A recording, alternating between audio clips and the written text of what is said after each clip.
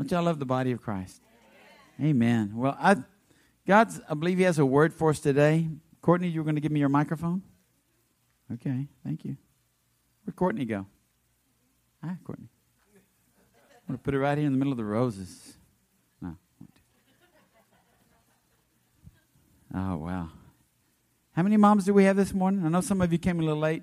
If you came in a little late, I want you to know you get a rose, even if you were late. You don't get the one you want. You get the other color. But these are awesome, aren't they? I don't know that I've ever seen a purple rose. Sterling? Okay. Gorgeous. How many of you would like to guess how many roses are in one bouquet? Anybody have a guess? Raise your hand. Okay, I see. How many? Well, you're the winner. You get 125, so you get a free rose. Yes, ma'am? Yeah. Yeah, what if we had a bouquet in the back you didn't know about? See, but all right, you're a good listener. All right, awesome. So turn your Bibles to Acts chapter 1. We're still in Acts chapter 1. And as we get closer to Pentecost Sunday, I want to tell you something while you're looking at Acts chapter 1. This Wednesday night is going to be very, very special. We had a great crowd last Wednesday night. This month of May, we're calling them Wonderful Wednesdays. And this one's going to be particularly wonderful because it's going to be called a night of worship, one accord, a night of one accord. We're going to come together. We're going to have a meal at 5:30 or 6, whenever you get here. We're going to have an awesome meal that's going to be prepared. We're going to have fellowship together, just like they did in the Bible. The beginning church, they fellowshiped together. They broke bread together. They broke the word together and opened the word together, and they prayed for one another. And they were in one accord. So Wednesday night, it's almost 10 days from that Wednesday to Pentecost Sunday. Actually, the 10 days would start on the next day. So we're going to preempt that by one day, and we're going to have our upper room experience, our coming together as a church body to pray. Because listen, if you were here Wednesday night, I began a series or I was going to teach a couple of weeks on it, the autopsy of a deceased church. Churches that are dying in America. And right now, according to the research this one man, Tom Rainier, did, and when he wrote this book, he's a church, he analyzes churches, but he says that right now in America, there are 100,000 churches that are on their deathbed. They're dying. They're on hospice care, so to speak. They're on life support systems. Over 100,000 churches. Can you imagine that? And he gives 12 characteristics that are common among these churches that are dying, or the ones that have already died that he actually knows of. He studied 14 churches that have actually shut their doors. But one of the missing ingredients, one of the main ingredients that was missing in a dying church was prayer. It's prayer. You know, we've become so program-oriented, and we become so worship-focused even, and we become so focused on churches that become inward. They don't focus on the outside and what they can do in their community and how they can help other people. That prayer, and they lose their vision. All these things come into effect to bring about a dying church. But one of the main things is they quit praying. They quit praying individually. They quit praying in their closet. They quit praying corporately. And I am so thankful that we have a church that believes in prayer. I am so thankful that we have an intercessor team, that many of this city that don't even attend here know about our intercessors. And they get phone calls and they say, can we come? Can you pray for us? Can you anoint us? Can you anoint a piece of cloth and you mail it to somebody? They just want prayer. And listen, our intercessors are on the wall watching.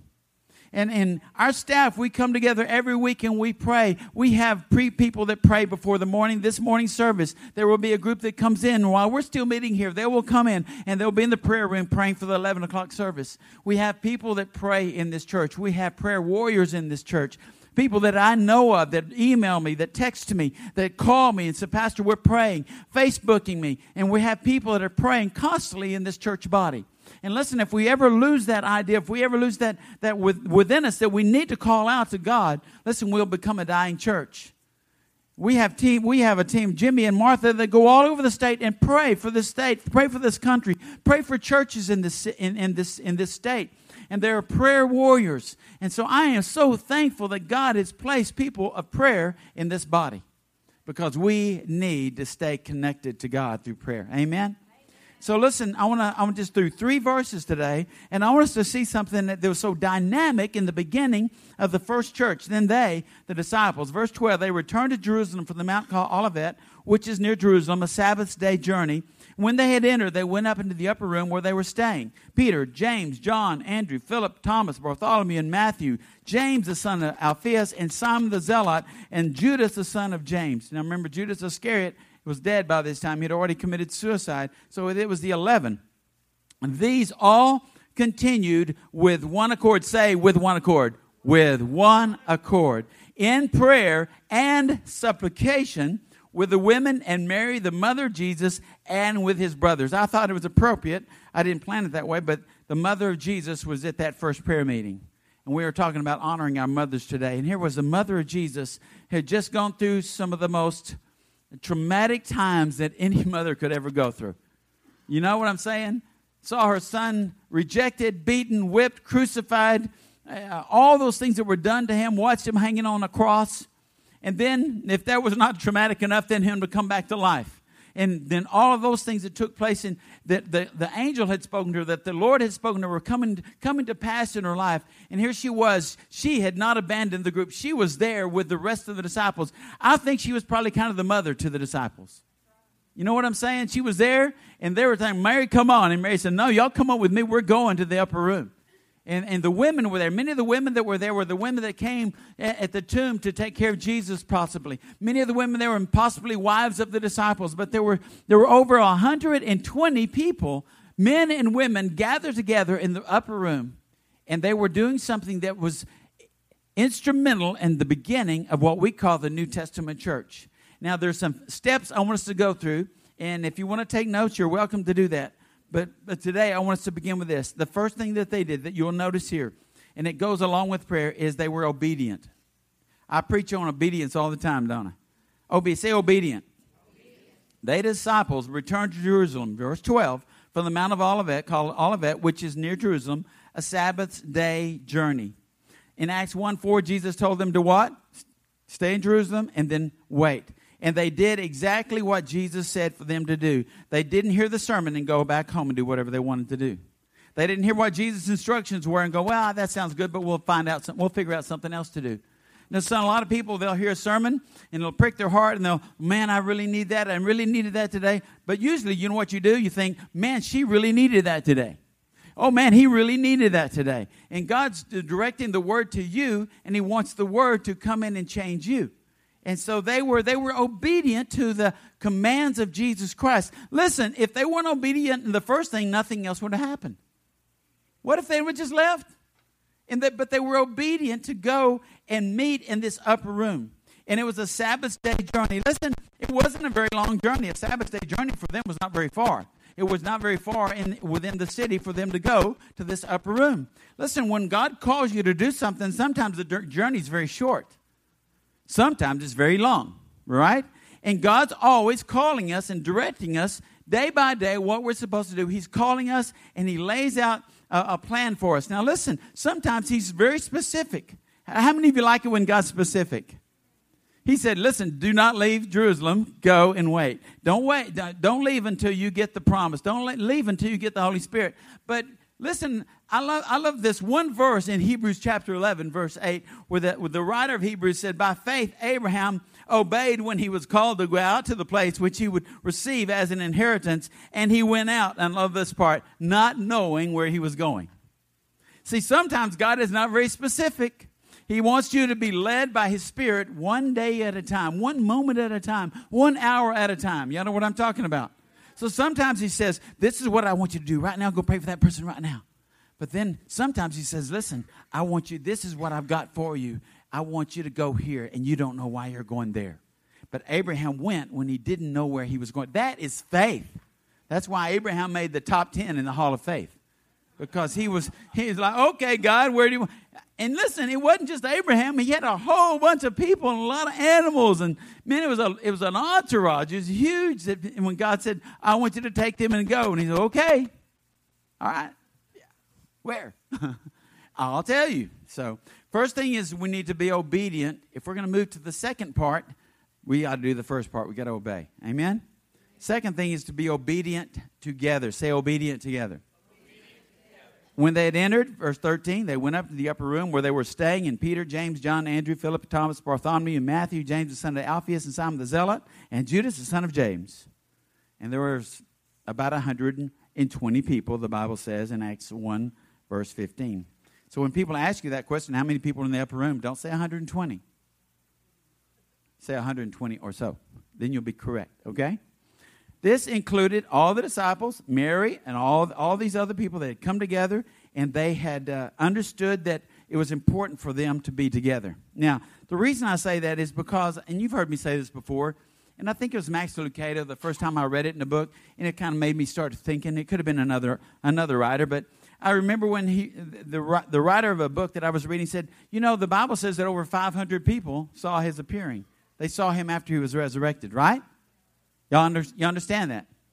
Over 500 people saw the resurrected Christ, and only 120 or so made it to the upper room. So do the math. How many is that didn't go?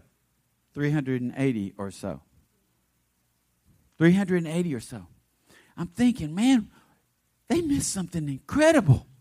They missed something huge. They missed the beginning of the church as we know it today. And I don't know what their reasons were. I don't know what their excuses were, but they did not show up. And we were called to the courthouse lawn on Thursday for the National Day of Prayer. And only 120 or so showed up. Now, there might have been more. And I've got to say, as a pastor, I was so blessed because most of the people were from here. And it's not something to be puffed up and proud about. I was blessed by it, but I was also saddened by the fact that there weren't thousands of people at the courthouse lawn. It's the National Day of Prayer. It's not the National Day of Prayer for non-denominationals. It's the National Day of Prayer for Christians to unite. And Mary Lou and I were thinking, where is everybody? I had people coming up, where is everybody? Where are all the pastors? And I said, listen, I can't answer for everybody else. Maybe some of them had great reasons. Some of them had to work. Some of them were out. I don't know. Everybody has a reason. But a lot of people just don't show up because maybe, just maybe, this is what Mary Lou and I were just talking about it. Maybe they don't understand the value of prayer. Maybe they've forgotten how important it is for us to corporately come together and pray. Maybe they've forgotten. Maybe they've just forgotten how bad it is getting in our country. Maybe they are not aware of how bad it is in America. That the church has just become quiet in a time when we need to step up and say, God, we need you. We repent. Father, forgive us. Restore our land. Heal our land. We're in a place, guys, that we can't play Christian anymore. We're in a place where we can't just do our own thing anymore. And I'm not here to chastise all those other people. I'm here to say, why? Why? Because God wants his people to come together as one. As one. As one. Hebrews 10, 24, 25. Many of you know the scripture. And a lot of preachers quote it because they want people to fill up their churches. But I want to tell you there's a reason that Hebrews has this scripture in there. And let us consider one another in order to stir up love and good works, not forsaking the assembling of ourselves together. Say together. As is the manner of some. But exhorting one another, encouraging one another, and so much the more as you see the day when he comes back, his approaching. He said, we need each other. And the 120 said, we need each other. Jesus has called us to be together. He's called us to be in one accord.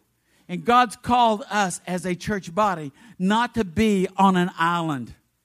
We are not an island church. We are part of something so huge. But we need to be part of that kindling that catches others on fire. You know people from many different churches that just needed maybe just you, to Facebook them on that Wednesday and say, listen, I want to be at the courthouse. Can I come pick you up? We're going to pray for our country. Some of us have got to take it more seriously, the place that we're in and the place that God's placed us to be in, to draw others to him. Amen?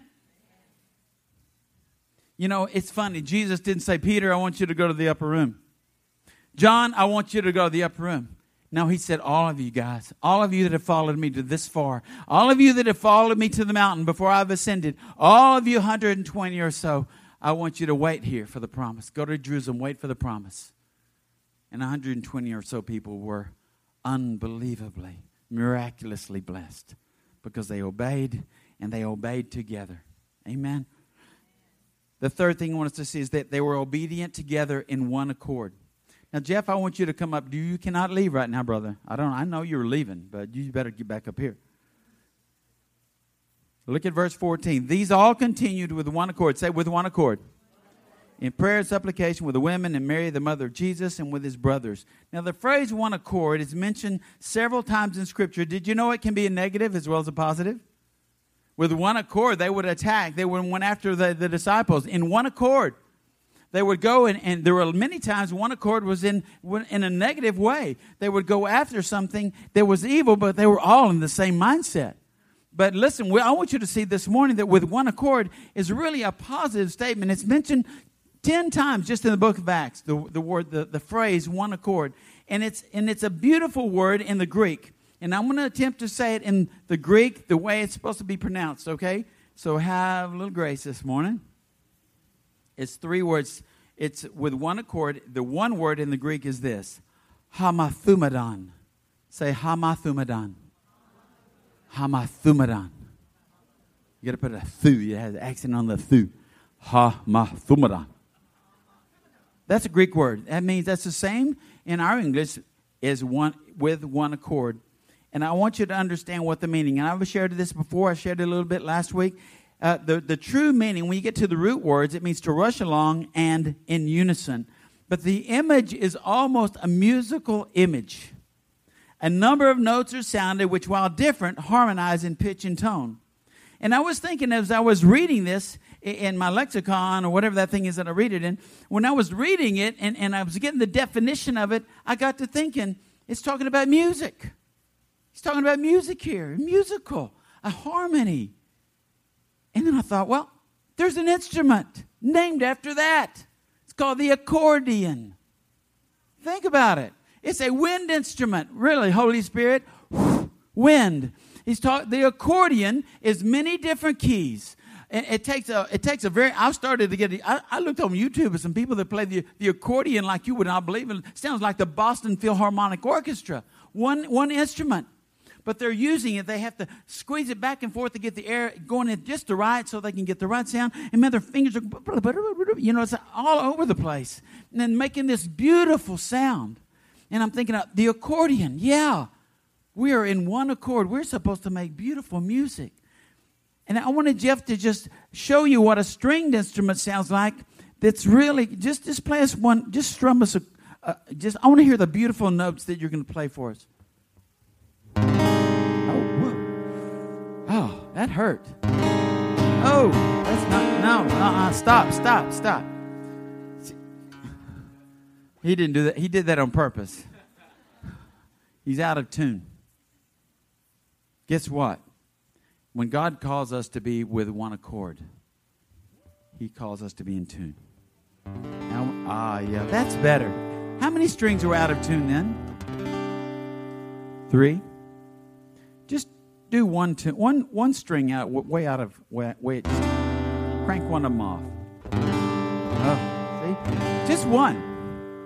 Just one out of whack, out of sync, out of tune, messes up the whole sound, right? But when it's tuned properly, when we are tuned together, here's what happened in the upper room. They were in one or with one accord. They were together in their thoughts. They were together in their purpose. They were together in their obedience. They were together in one accord, making this beautiful music of prayer. And many times when you're singing out here, and we back off of the mics, I love to do that, and I hear the sound. And you know what you're doing? You're worshiping, but in your worship, you're praying. Our Father. Y'all were praying this morning, but you were singing your prayer. You were in tune. And when we're in tune, God moves in spectacular ways. but He wants us. Listen, why it's so important for us to be together with one accord. Why it's so important in that Hebrews verse that I talked about, forsaking not the assembling of yourselves together, it's because he says in that scripture, let us consider one another in order to stir up love and good works, and to exhort one another and encourage. See, if you've got somebody that's out of tune, and I'm not talking about that they sing out of tune, but they're out of tune in their walk with God. They're out of tune in how they're responding to situations and circumstances in their life. Listen, we can either point our finger at them and make fun of them and criticize them, or we can come alongside them and encourage them and bring them in, bring them close, and bring them to be in tune with the Word of God. Bring them to be in tune with the Holy Spirit. Are y'all getting this morning? He's called us to be with one accord. He wants us to be one sound this morning. He wants us to be in unity. And then I was reading in a little devotional book, and I don't read in the Message very often, but this devotional book is all in the Message. How many of you read the Message? You know, sometimes it's just so much more graphically expressive than the other scriptures. But I was reading this in Colossians 3:15 in the Message. It says, let the peace of Christ keep you in tune with each other, in step with each other. None of this going off and doing your own thing. None of this going off and listen, we are not an island. Listen, individuals that get away from the body, listen, they're going to get attacked and devoured. Just like a little lamb that would get away from the sheep, all the rest of the herd of the sheep, get away from the shepherd. Listen, the wolves are going to come and devour that sheep, aren't they? Because they're not protected. They're not with one accord. They're off doing their own thing. They're all thinking their own thing. And that's when we're susceptible, listen, to the enemy. So it's important. Listen, we don't just have church so we can have church. We come together as a body. Listen, church is you, but when we come together corporately, we're the assembly. That's where they get the word, the assembly of God, the church, the assembly of God. They're assembling God's people together. We're put together. Some of us look like ears, some of us are mouths, some of us are noses, some of us are legs, some of us are feet. We all look different. We all have different gifts, but God's assembling us together this morning. Not many of you look the same except the moms and daughters, and dads and sons. A lot of you look so different than the person sitting next to you. But you're here together. We're in one accord. We're praising God. And God's doing some miraculous things. But He wants to do that on a grand scale. Not just with a few, but with many. Obedient together in one accord in prayer. Say, in prayer. Now, prayer, to me, and even on the courthouse line, 120 people, that was beautiful. I wish there was thousands. I do, but even Jeff got up and said, I want you to understand, don't be discouraged because of the numbers here, because there was only 120 in the upper room. They changed the world, right? And so we weren't discouraged, but you just wonder why. You want more people to get involved and be a part of something beautiful.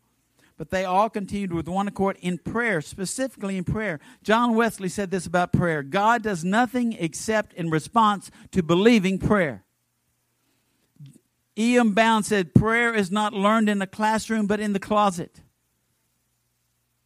Andrew Murray said, the man who mobilizes the Christian church to pray will make the greatest contribution to world evangelism in history.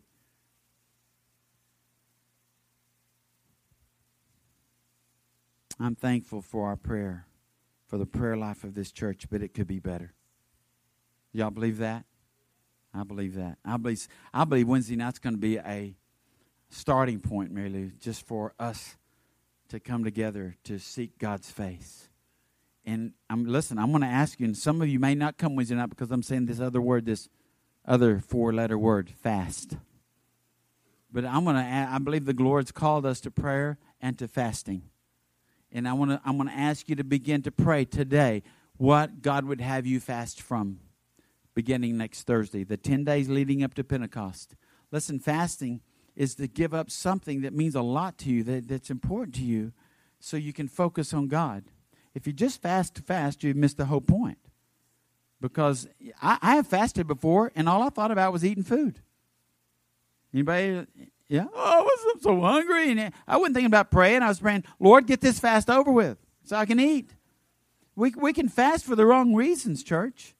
But when we do fast and God shows you how to fast, and it can be a multiple different things. It can be something that really is important to you that God says, I want you to lay that down for 10 days. I want you to seek my face. When that time period comes that you would normally do that, I want you to get the word out. I want you to watch a Christian DVD or a teaching. I want you to pray. I want you to get on, put some praise and worship on. I want you to go serve somewhere.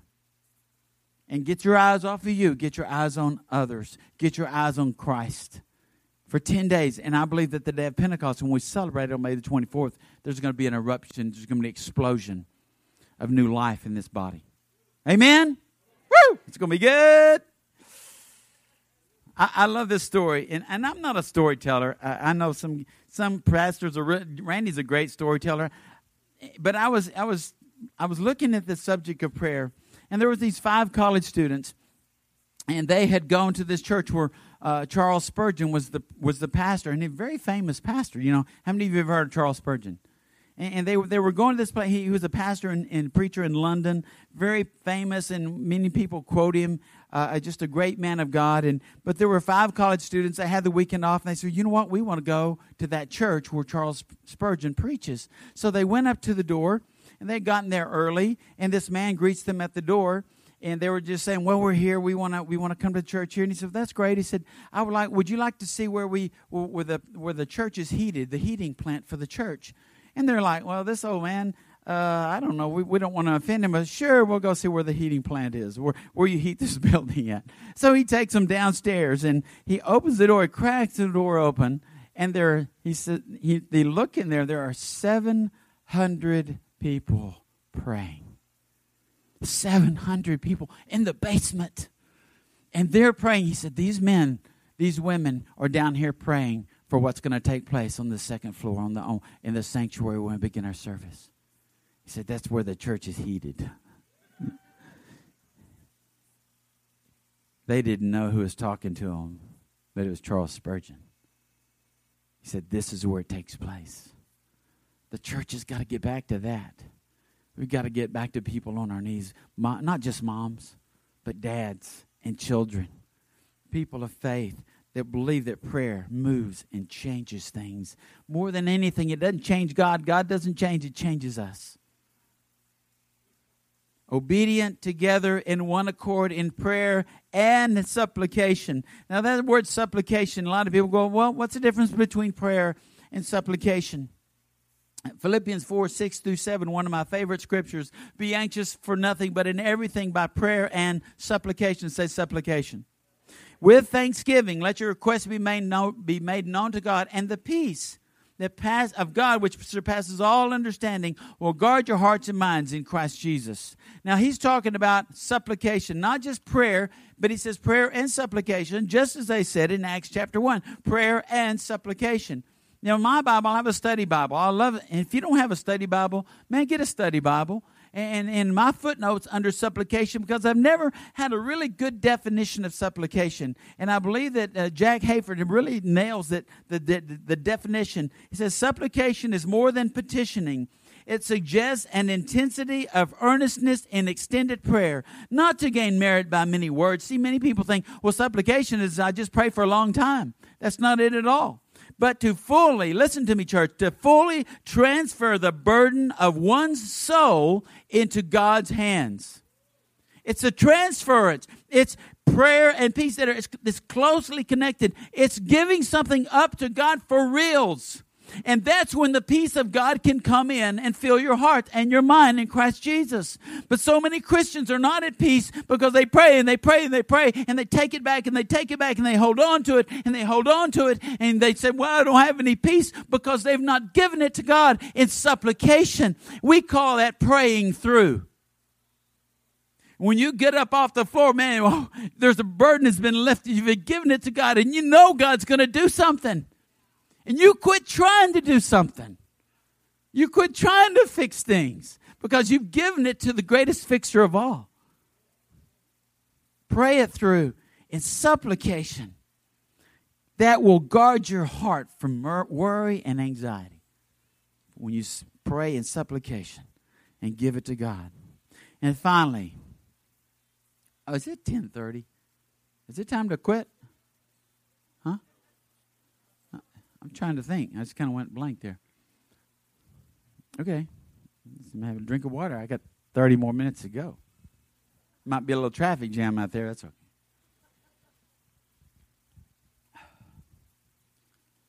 I guess it's because of the extended worship, which I am not going to apologize for that. I'm not going to apologize for the word either. Obedient together in one accord in prayer and supplication. Listen what happens.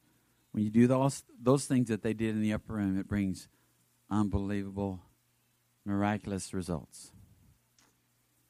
And we're going to get into this on the day of Pentecost, but Acts 2, I'm going to read 2 scriptures and we'll close. When the day of Pentecost had fully come, they were all with one accord in one place. After 10 days, they weren't mad at each other.